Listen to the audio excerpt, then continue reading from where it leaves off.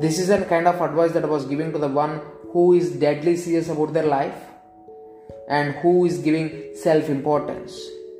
If you are beginning to think that what you are doing is very important, then you need to take a holiday.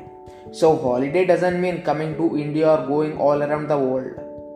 Holiday is every day in those 24 hours. You must take a holiday from your seriousness, from yourself. Seriousness has come essentially because of your self-importance. You hold yourself as an important person. I want you to be like a speck of dust in this existence. Tomorrow morning, if you disappear for the sure in this India, nobody will miss you.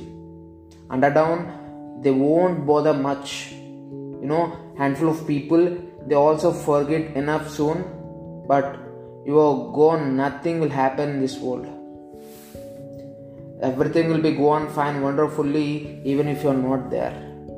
Every human being should be aware of every moment of their life. It doesn't matter what the whole world is about. It doesn't matter how significant work you are doing. You must understand tomorrow morning the world will be gone fine without you. Just lose up your life little bit. Laugh a little more. Involve yourself with the people around you. If not, your life will become deadly serious. And don't be dead, be alive.